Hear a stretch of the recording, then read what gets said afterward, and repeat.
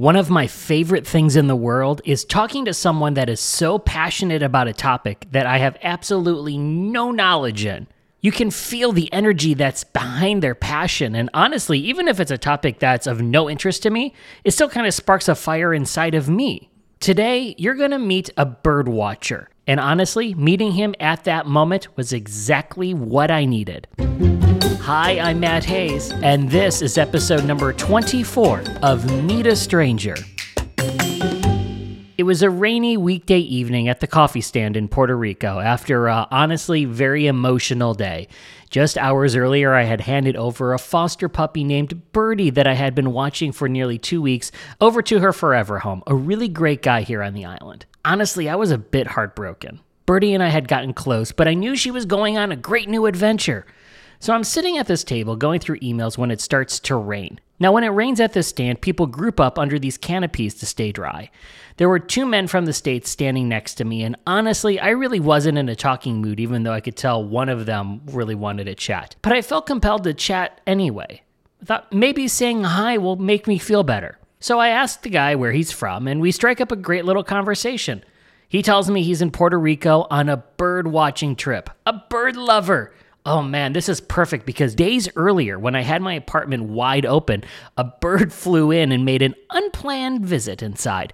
Luckily, it was only there for a minute and safely made its way back to the big blue sky above, and I had a video, and he was nice enough to take a look and tell me what kind of bird it was. His knowledge was something I had to learn about, and we talked about bird watching and why people do it. Take a listen. We just started up a conversation about birds. You're down here in Puerto Rico for a bird watching trip. How long have you been a bird watcher for? First off, is the term bird watching correct, or is there a different term? That's as good a term as any. Birder.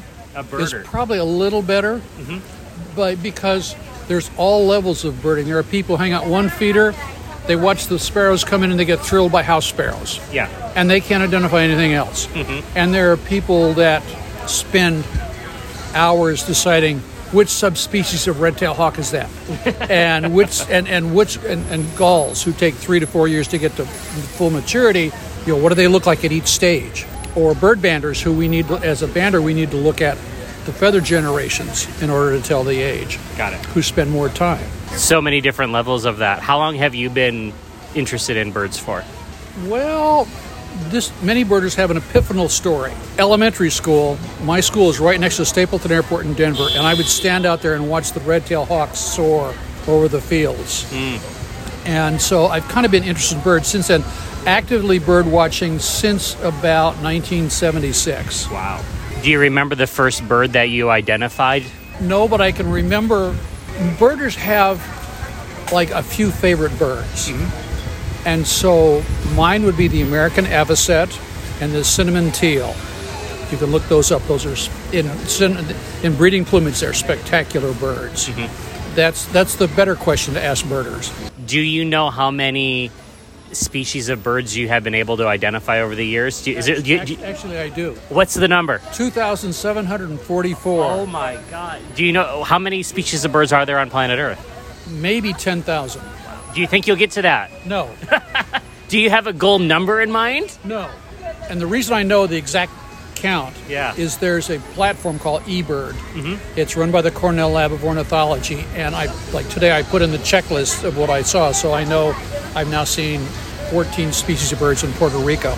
But it keeps my life list for me, and I can say, what have I seen in the state of New York? What have I seen in Colorado? Yeah. There truly is an app for everything, isn't there? That's amazing. Yeah. Wow. What in particular about birding do you love? What about when you're out with, I'm assuming you use binoculars, right? Oh, you got them right there. I love it. So you have your binoculars, you're just observing, you're watching. When you're in that moment, what do you love about it? I like being outside, I like being in nature, and I like figuring out things. He's pulling out his camera here. Like that's the weather vane on the top of Morro, Fort Morro. El Morro. And that's a Caribbean martin. Beautiful bird. So I like to just to know that I've been there. It just lets me kind of feel like I'm in touch with things, that I'm still alive.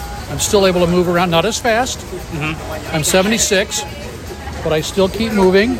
And it provides me enjoyment. And it's I can do it with groups. I can do it by myself. I can wake up in the morning and say, oh, let's go chase a bird. That's something birders do. Oh, somebody down the way reported a Franklin skull. Okay, I'm going to drive an hour to go see it. Because that's unusual for a Franklin skull on the Hudson River. But out west, like, we see those all the time.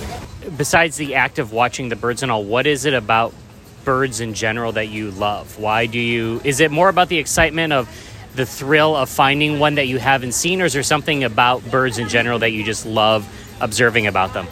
Well, often I will go try to see a bird I've seen before, but they may be hard to find. It's almost spiritual. It's like, oh, neat.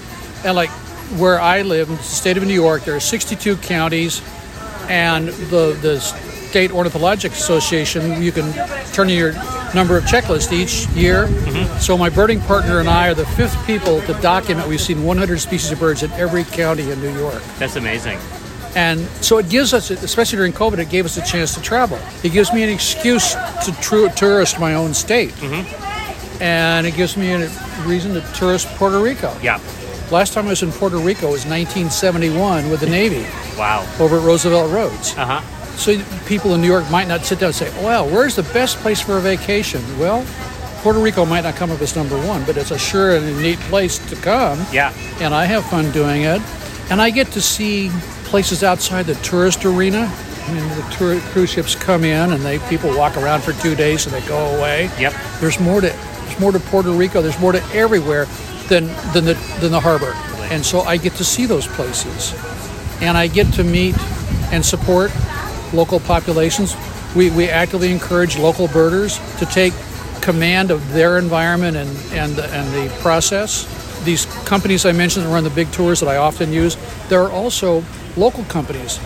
By us supporting them, it supports the local economy and indigenous people's awareness, and we tap into indigenous knowledge too. Yeah. When I was in Ecuador once, we were with people who were only 50 years away from being contacted by Western civilization, and the young folks, they could walk through the forest and without even binoculars, there's a this, there's a that, and we're going, where? Because they have so much awareness.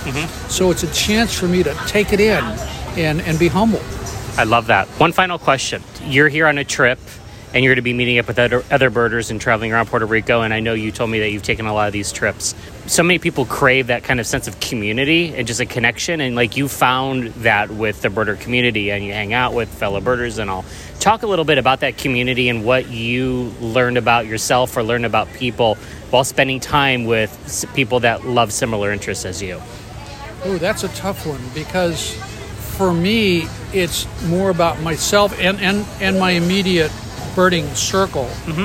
It's great to meet. I'll meet people from Victoria, British Columbia, and Toronto, and Albuquerque, New Mexico on this trip.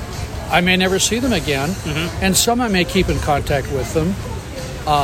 But it's knowing that if I'm ever in Albuquerque, I can always call so-and-so who I met and like, hey, I'm here. Can you go birding with me? Or yeah. So it's a loose network with this knowledge. We don't talk about politics. We don't talk about religion on these trips, and we don't talk about ivory-billed woodpeckers. I have to ask why. That's sort of kind of a joke, but the ivory-billed woodpecker was probably 99.999% gone extinct in the late 40s. And there are a few people, I saw an ivory-billed woodpecker. So there's a few people that believe it, and they can be very passionate that I really did see it and I really did hear it. Well, how come nobody else sees it? How come nobody else has heard it? Yeah. And there have been expeditions that go try to find it in recent history. That can get otherwise very calm people very, very agitated.